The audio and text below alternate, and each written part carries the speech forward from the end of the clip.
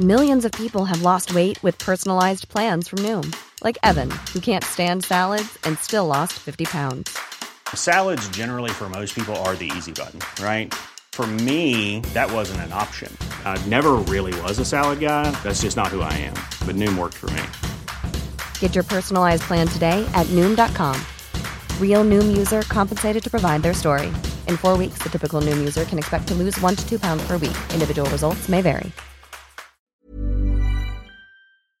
Today we have a great story of revenge against an ex-landlord. We'll get into that in a bit, but first, my cousin's revenge baby announcement. My cousin was married just over a year ago, and unfortunately one tone-deaf, self-centered friend and their girlfriend used the opportunity to stage a proposal. They were already engaged but planned this proposal event when they saw and liked the venue, which they wouldn't be able to afford for their own wedding. When this plan came to light, they were politely but firmly asked not to do it, but main character alert, I guess. They were absolutely obnoxious about it too, stopping the reception to call a toast to themselves and ordering everyone off the dance floor so they could have a proposal dance. Now their wedding is approaching and my cousin is pregnant and she has plans for her baby announcement that may just coincide with the wedding time and place. And we have a couple of close friends who know about this and are planning on bringing baby shower gifts. Cousin has too much class to entirely take over the wedding, but revenge will be had. I mean, it's pretty unbelievable that they even had this proposal event, but then to have the gall to say, all right, everybody off, we're going to have a proposal dance. That is crazy. They deserve it. Also, hi, I'm Steven, and if you guys enjoy awesome stories of revenge, why not hit those like and subscribe buttons down below? That said, our next story is, left the boot of an Uber open after driver treated me and my family with contempt. I was looking for an Uber Premium to schlep 3 adults and 2 kids to the airport, along with an assortment of luggage. The driver showed up in a small vehicle and refused to admit that he cheated me by registering his stinking small vehicle as a premium. He did the bare minimum to figure out how everything will fit together, and while we were very uncomfortable, he had the audacity to stop the vehicle for gas shortly before we reached the airport. At the end of the trip, he kept inside the car and looked the other way while I got down and got all my luggage out. While leaving, I decided not to crab the boot. Walking away, I turned around to stare at him and gloat that he had to step out of his crappy vehicle to close it. Totally worth the 1 star. Question for the Uberers of the world: when you get a 1-star review, is there any way to contest that? Or can it just be inherently malicious both ways, whether somebody who went along just wants to give a 1-star to the driver or the driver wants to give a 1-star to the passengers? Is it just a you get what you get and there's nothing more to it? Or can you go down the whole customer support venue and try to get it removed, if you care enough to do that? Our next story is coworker fired for sitting. Way back in the late 1900s, I worked for a large grocery chain that goes by several names, depending on what part of the country you're in.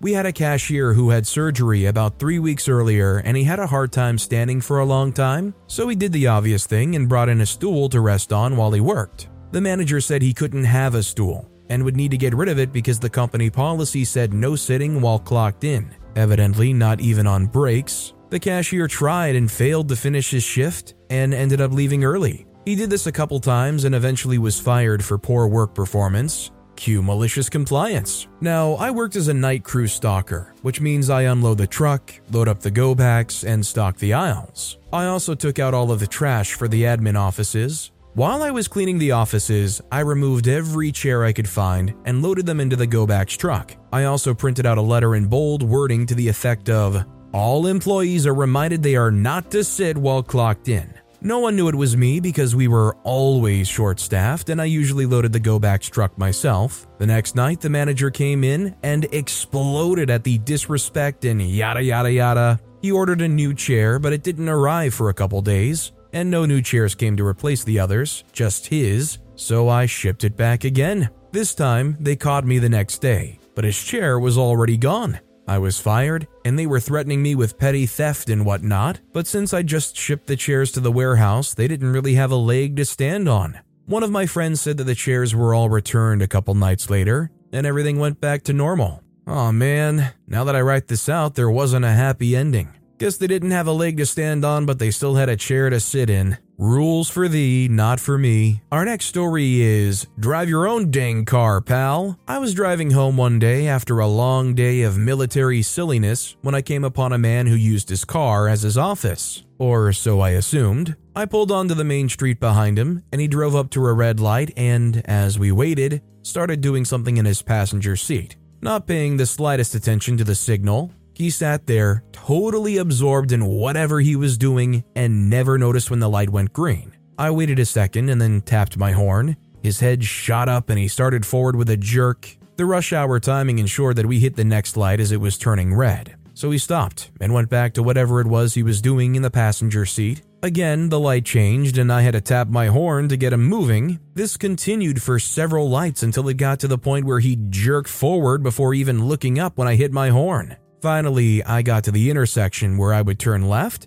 and I was over freaking joyed to get out from behind this jerk. I pulled into the turn lane and found myself level with the dork, who was busy with whatever was on his passenger seat. I was behind a Honda Civic and he was behind a cop car? I finally shrugged, grinning, and tapped my horn. Sure enough, like Pavlov's dog, he automatically hit the gas, and his car jumped forward the 2 feet needed to tap the cop car's bumper. He looked up in a panic while the cop coolly stared into his rear view mirror. Then he turned on his lights and gestured for the man to pull over to the curb beyond the intersection when the light changed. I turned left and whistled a happy turn all the way home. This story feels so relevant because it feels like everybody I see is on their phones at any traffic light nowadays. It seems like every time I'm out driving and I hit some kind of red light somewhere, there's always somebody somewhere along the line that is ahead of me on their phone. And you have to toot your horn to get them to go. What's frustrating is there's one stretch where there's a light that goes so freaking quick that I have to go by pretty often. And because you have somebody there on their phone, you literally have to wait the next light because it just goes that quickly. Like, unless you're going as soon as the light changes, you're just about screwed. Our next story is, girl, did you just see how I dented this door? About 25 years ago, I'm on my way home from a night out and my route takes me right past this awesome Chinese food joint called La Joy. Plenty of space in the parking lot. I go inside and I'm waiting in line to order some carryout. 2 drunken loud women come in and get in line behind me. They were laughing and talking, so I could clearly hear them right behind. One says to the other, "Did you see the dent I left in that door? Someone's gonna be ticked." Laughing. There were only a few people in the restaurant and only a few cars in the lot, and I coo, just hoping they didn't damage the newly acquired Golf, a crap box, but better than what I'd been driving as a poor college student. So I get my food and head out to the parking lot, only to see another car, Buick Park Ave, I think. It was a nicer car, parked super close to my driver's door, and a big dent in the panel. These girls were hammered, and I wasn't going back in and asking for their... Quality sleep is essential. That's why the Sleep Number Smart Bed is designed for your ever-evolving sleep needs. Need a bed that's firmer or softer on either side? Helps you sleep at a comfortable temperature? Sleep Number Smart Beds let you individualize your comfort, so you sleep better together. J.D. Power ranks Sleep Number number 1 in customer satisfaction with mattresses purchased in-store. And now, save 50% on the Sleep Number Limited Edition Smart Bed for a limited time. For J.D. Power 2023 award information, visit jdpower.com/awards. Only at a Sleep Number store or sleepnumber.com. Life is full of awesome what-ifs, and some not so much, like unexpected medical costs. That's why United Healthcare provides Health Protector Guard fixed indemnity insurance plans to supplement your primary plan and help manage out-of-pocket costs. Learn more at uh1.com. Storytime is sponsored by BetterHelp. Nearly everyone at some point in their life will struggle with their mental health, whether that's something stressful at work, in a personal relationship, or something else. I know that I really struggled with anxiety in my early 20s, and therapy was a massive help for me. That's why I'm a massive fan of therapy and today's sponsor, BetterHelp. If there is anything in your life, big or small, that is negatively affecting you, get it off your chest with BetterHelp. It's an online therapy service that after finishing a small questionnaire will match you with a licensed therapist, where you can book appointments that match up with your schedule at any place or any time. And if you feel like you're not bonding with your therapist, you can switch at any point for free. Also, therapy isn't just if you're struggling with mental health. If you're looking for guidance or ways to improve your social skills, life, or relationships, it's a great judgment-free way of doing that. Get it off your chest with BetterHelp. Visit BetterHelp.com/StorytimePod today to get 10% off your first month. That's BetterHelp, HELP.com/StorytimePod. Insurance and ID, dent my door and come stupidly laughing about it in a public place. I pulled out my keys and tore their paint up so bad I could barely use the key to open the door when I got home. If they would have came in and started asking for the owner of the car, I would have said it wasn't a big deal. I laughed the whole way home. Well, at least OP was in a situation where their car door got dented in and they were able to go home laughing about it. Our next story is, flipped over my coworker's business cards and she was ridiculed out of HR when she threw a fit. Hi fellow Redditors, I'm a long-time lurker but first-time poster here. To start, I have so many stories regarding this coworker, but I'll post those sometime in the future. For context, I work at a well-known luxury department store in a shoe salon. To start, let's call this horrible coworker HC. I'd been working here for about 8 months when they brought in horrible coworker. None of my team was thrilled, especially considering our boss had said he would stop after he hired coworker number 7. We work solely on commission, so the more people means less of the pie. This is kind of important later. Her first day inevitably came, and while at first things were okay for about a month, the drama and toxic environment soon followed. In the past, I've just found it extremely difficult to trust my gut because of my severe anxiety, but this time I just knew instantly I got trashy vibes from her on day 1 and knew I wasn't going to be able to trust her. I won't go into full detail, but here are some general instances for y'all to better understand how much of a trash person horrible coworker is. She's lied and thrown her team under the bus if it benefited her multiple times. Whenever we called her out on her toxic behavior, horrible coworker would run to our HR department and spin a web of more lies and drama. Our team used to be super chill amongst one another when it came to helping clients, but with her, she was a shark. Horrible coworker would stalk every client and push them to try on shoes and buy them, which sometimes worked frustratingly well, and it ticked us all off and made us feel like we were trying to fight for scraps. Don't forget, we work solely on commission, so this was affecting our paychecks. Not only would horrible coworker stalk, but she would steal clients. I have confronted her multiple times, only for her to make up some excuse and not give my client back to me. Mind you, our store is prided in the relationships we build with our clients, so this was a giant no-no. She has shown up to work extremely hungover, drunk, or coked up, or all of the above at the same time. She has gotten aggressive with some of the sweetest coworkers I know, and has shoved them or gotten up in their face. Oh, and just being completely uncordial or unprofessional to them. Horrible coworker has messed up countless times with clients, giving them the wrong size or refusing to ever return their items. At this point, it had been over a year she'd been here, and I now hated this job. Every day I came in and saw she was working too, I was absolutely miserable. We'd all gone to my managers, but there was nothing they would really do. Eventually, we found out that a horrible coworker began dating one of the managers in our store. In the ethics code, that is punishable by instant suspension and/or termination for both involved. We found out that because he worked in the back, he was giving her online curbside sales. I don't know how they did it exactly, but she was getting thousands in extra sales because of this, which is a giant red flag because this is considered fraud. Our loss prevention lead also agreed that it was very suspicious, as did our state HR director, but nothing was ever done. At this point, I was fed up and didn't know what to do. I have remained professional and I'm a very anxious person who avoids getting into conflicts, so I didn't know what I could do to get back at her for all the crap she's pulled. So at some point on a day she wasn't working, I just walked over to where our business cards were and I flipped them over backwards, thinking she would just flip them back over, right? Oh, how deliciously wrong I was.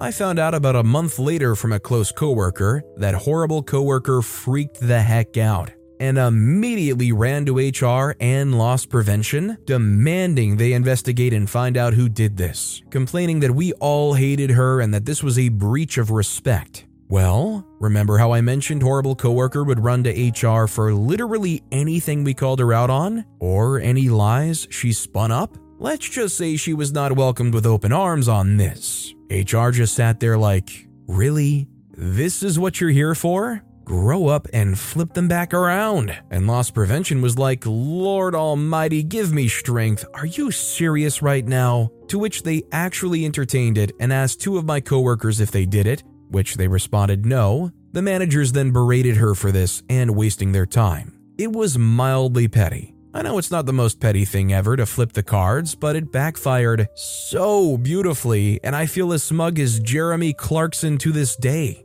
And several months later, they finally fired her and her manager boyfriend's butts because they got concrete proof of them being together. And this situation just added to her case being built against her. Since then, we're all in happy spirits again. My anxiety has lessened significantly, and while I'm still leaving eventually to go into a completely different career, I'm starting to like this job again. Oh, and the paychecks are much better now. Horrible coworker, if you're here and reading this, I want you to know that it was me that flipped over your dang cards, and we're all dancing over your career's grave right now. For somebody who was so blatantly doing something that could get them suspended or terminated just like that, it's impressive how invincible they seem to think they were. Our next story is Home Center Jerk. So a few decades ago, I worked overnights in a home center stocking. This one guy would always come in around 7 a.m. who was a jerk. I got fed up. And one thing I noticed about him is every morning he would go to the vending machine for a chocolate milk in a carton.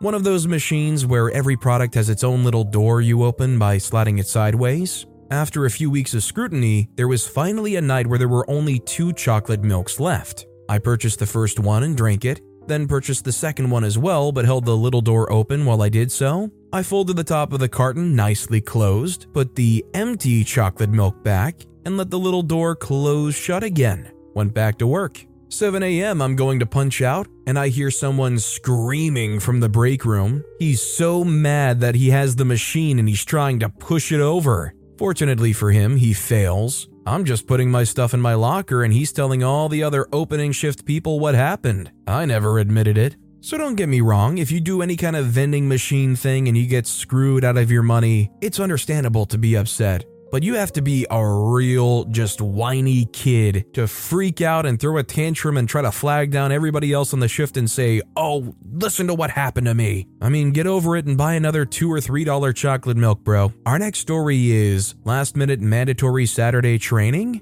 Fine, but you're gonna feel that mileage. 15 years ago, I worked at a company that had regular mandatory training courses throughout the year. They always gave us plenty of notice, and we, coworkers, would usually carpool together to make the 1-hour drive less boring. And it also saved the company money as they paid for mileage. There would be 5 employees in one vehicle, which was fine. But after a few years, the company became really concerned with their profit and seemed to no longer care about the employees. So one day, they decided that employees had a mandatory training, but it was the following day, a Saturday, with not even 24 hours notice. They didn't care that we all had plans and families. The training was mandatory. So I went to every employee and shared my concern that the training tomorrow was way too short notice to carpool. I made sure we were all aware that it was too late to arrange a carpool for the 1-hour drive. We would all have to drive ourselves. So the next day, 45 employees drove their own vehicle to the training. The parking lot was full and some had to park in an overflow area or on the street. The admins were livid on Monday when they got 45 mileage sheets turned in and found out how expensive a last-minute mandatory training could be. I mean, they asked for it. What could they have honestly expected? If anything, they should be thrilled that they had 45 mileage sheets. That kind of turnout for a mandatory, not even 24-hour notice meeting is fantastic. This next story is Revenge on Abusive Boyfriend. I made the mistake years ago of dating and living with a very verbally abusive guy on and off for about 2 years. He was an extreme control freak. He had a job where he was required to travel almost 100% of the time to other states. So he would be gone for 4 to 5 days every week. The corporate office where his boss was located was in another state. He didn't want to travel because he couldn't control me if he wasn't home, so he would talk to customers over the phone instead of traveling to their location. However, he still wanted the thousands of dollars in expense money that he was used to getting every month. This was 30 years ago, so technology was still somewhat primitive.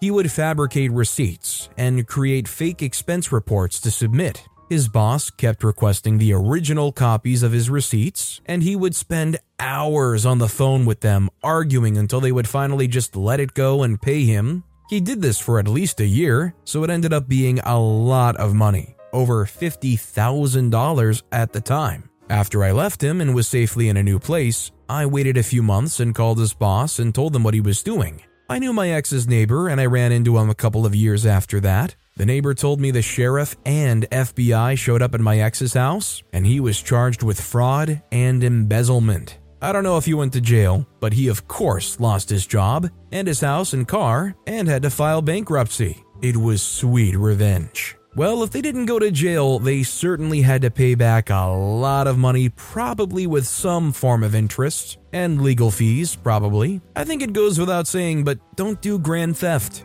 Don't embezzle, it's probably better for you long term. Our next story is, driver promised parking spot I waited 20 minutes for to another driver. In college, I usually get to campus an hour or so before class begins because parking was tight. I would pick an aisle and then sit and wait for a spot to become available. The wait varied. This particular morning, I see a man approaching his parked car. He sees me idling in my car, obviously waiting to park. Another car entered the aisle as if the driver was following behind this man. The man then pointed to the vehicle behind him and tells me he had promised the driver his spot. I chose to ignore him and maintained my position. The driver from the approaching vehicle proceeded to roll his window down and shouted that he was promised the parking spot. I told him that wasn't possible, since it wasn't the other driver's spot to promise. The man got into his parked car and attempted to leave from an angle favoring the other vehicle waiting for the spot. This maneuver proved impossible. A standoff ensued for approximately 7 minutes with all three vehicles, the man wanting to leave and the other driver waiting to claim the spot he was promised.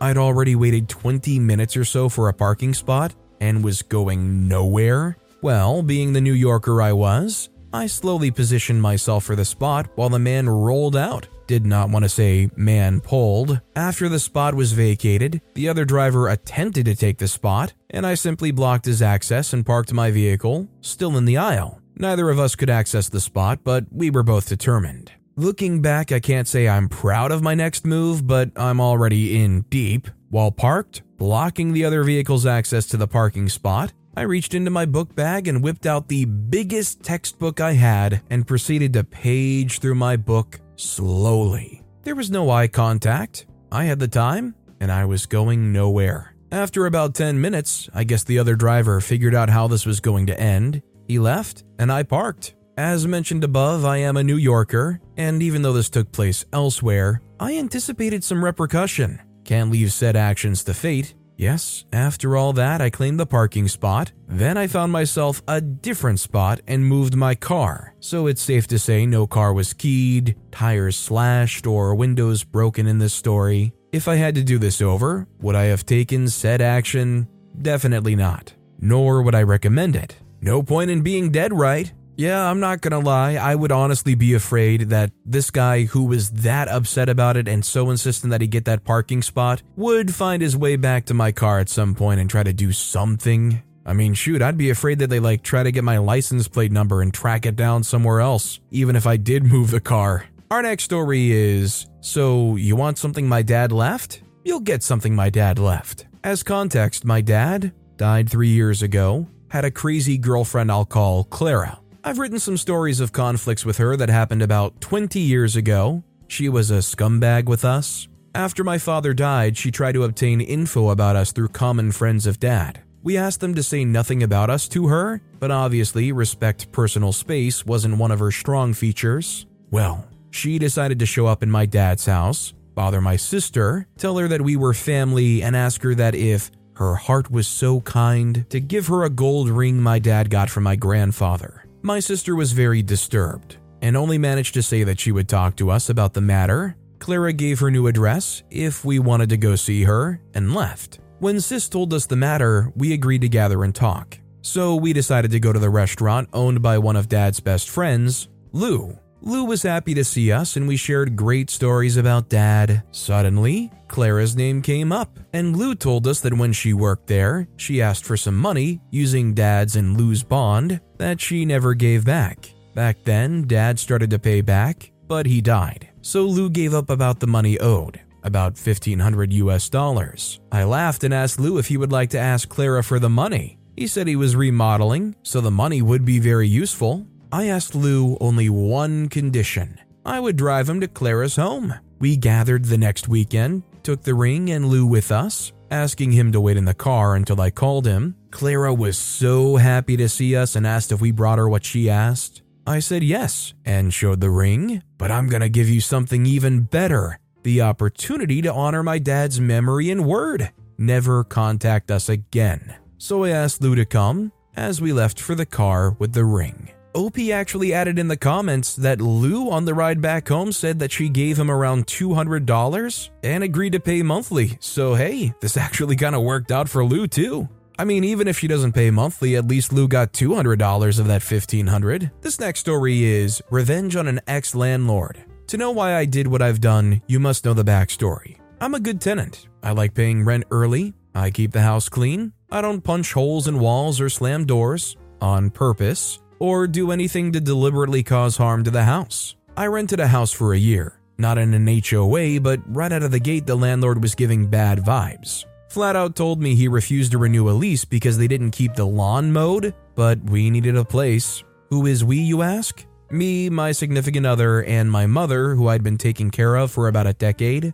The landlord never properly fixed things that needed fixing, and the house wasn't even properly cleaned when I moved in. There was still kitty litter on the floors for crying out loud. I only asked him to fix 2 things the entire time we were there, and both times I practically had to beg him. I even offered to pay for someone to fix it myself and he said no, and still refused to fix it. But none of this deserves revenge. It's the sign of a crappy landlord, but that's standard. No, it was when one of the most traumatic events of my life happened. I found my mom passed away one morning. There were cops and crime scene techs on property. Despite everything, we were working with the victim services rep to figure out how to tell the landlord. At the same time, apparently our neighbors, who were also renting from the same landlord, had informed him that something happened and that there were crime scene techs on scene. So what does this respectful, good landlord do on the worst day of my life? Call us repeatedly until someone answered, including my mother. I was still talking to the police.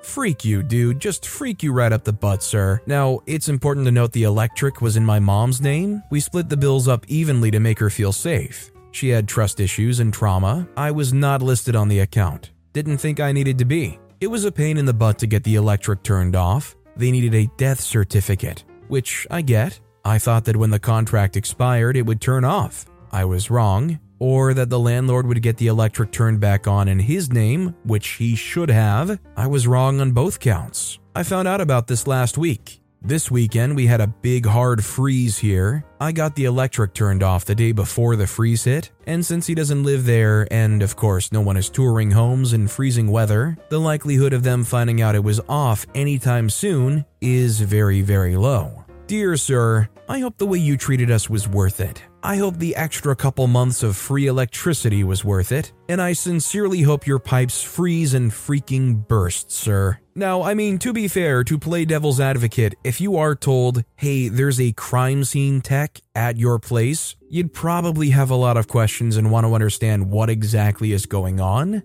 And you'd probably want to try to call the tenants to figure out what is going on. To be completely fair, if I were the landlord and I was told that, my first thought wouldn't automatically be, oh, maybe one of them passed away, I shouldn't call them just in case, like, it's too soon or something. That said, this landlord was all around terrible. And if OP's not picking up, spam calling is not the tactic. They still absolutely deserved what they got in the end. Our next story is When Academics Get Petty. Many years ago, I was hired to teach the coursework of a tenured professor. Dr. Better was probably tired after teaching those courses for many years, and after she was promoted into an administrative position in the dean's office, she convinced the department to hire someone else to teach them. I was very excited when I learned she had been asked to onboard me because I was new to the department and the institution, and she was the only other person in our college who had expertise in that field. In my mind, I had gained a potential mentor. After years as an adjunct,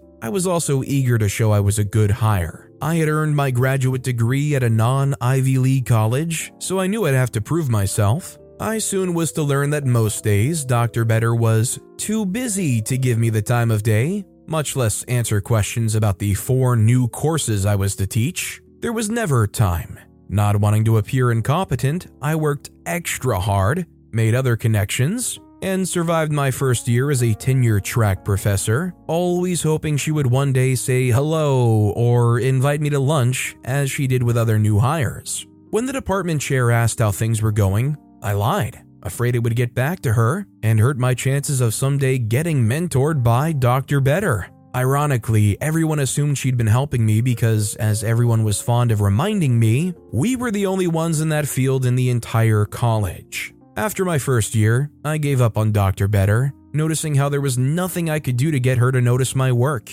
I learned through the grapevine she didn't consider my preparation rigorous enough. In her mind, was not a top candidate deserving of her time. After 3 years, I took stock of my life and career and decided to start seeking a position closer to my hometown. My exit strategy would be to leave immediately after getting tenured. But because my performance evaluations had been excellent and she was the only person who could speak to my expertise in the field, I made the mistake of requesting a letter of recommendation for my tenure files. She never wrote it. Other senior professors wrote great letters praising my performance, but Dr. Better was the only one who did not deliver. I left the institution for a better job after 6 years and stayed in touch with many colleagues. 10 years later, I was invited to a faculty reunion and decided to attend, expecting Dr. Better to ignore me as usual, but I was wrong. She sat at my table, asked me how I was doing, and after some chit-chat told me, without the faintest show of contrition, how sorry she was that she never wrote me a letter of recommendation. But was it true I landed on my feet? I left the reunion with a sour taste in my mouth, but not being naturally vindictive, I forgot about it. It takes a lot for me to be petty, but she succeeded. I live far away from the town where I used to work, so I never attended another reunion. Then a mutual friend from that era was passing through my town a couple of years later, and we had lunch. During lunch, my dear friend commented on how Dr. Better wished she had gotten to know me during my time at her university. Really? She said that? I couldn't believe my ears. Oh yes, and she gave me a message. She wants to get in touch with you to invite you to our next faculty reunion at her house, but you first need to accept her friend request on Facebook. I hadn't blocked her first and second requests, but I had clicked the ignore button. I said, well, just tell her to send me another friend request and tell her that she will definitely get my message this time. I did get a friend request from her 2 days later, and I ignored it again. I hope she got my message. You gotta love the tactic of build somebody's hope up that you're going to give them something, that person being somebody that treated you so badly in the past, just to leave them with that perfect moment where their smile of, it's going to happen, we're going to connect, instantly fall into a huge frown when they realized what they just got served. But with that being said, that's all the time we have for today. Now, if you want to hear another absolutely awesome revenge story, check out that video on the left. Or if you missed my latest video, check out that video on the right. That said, I'll see you all next time with some more stories.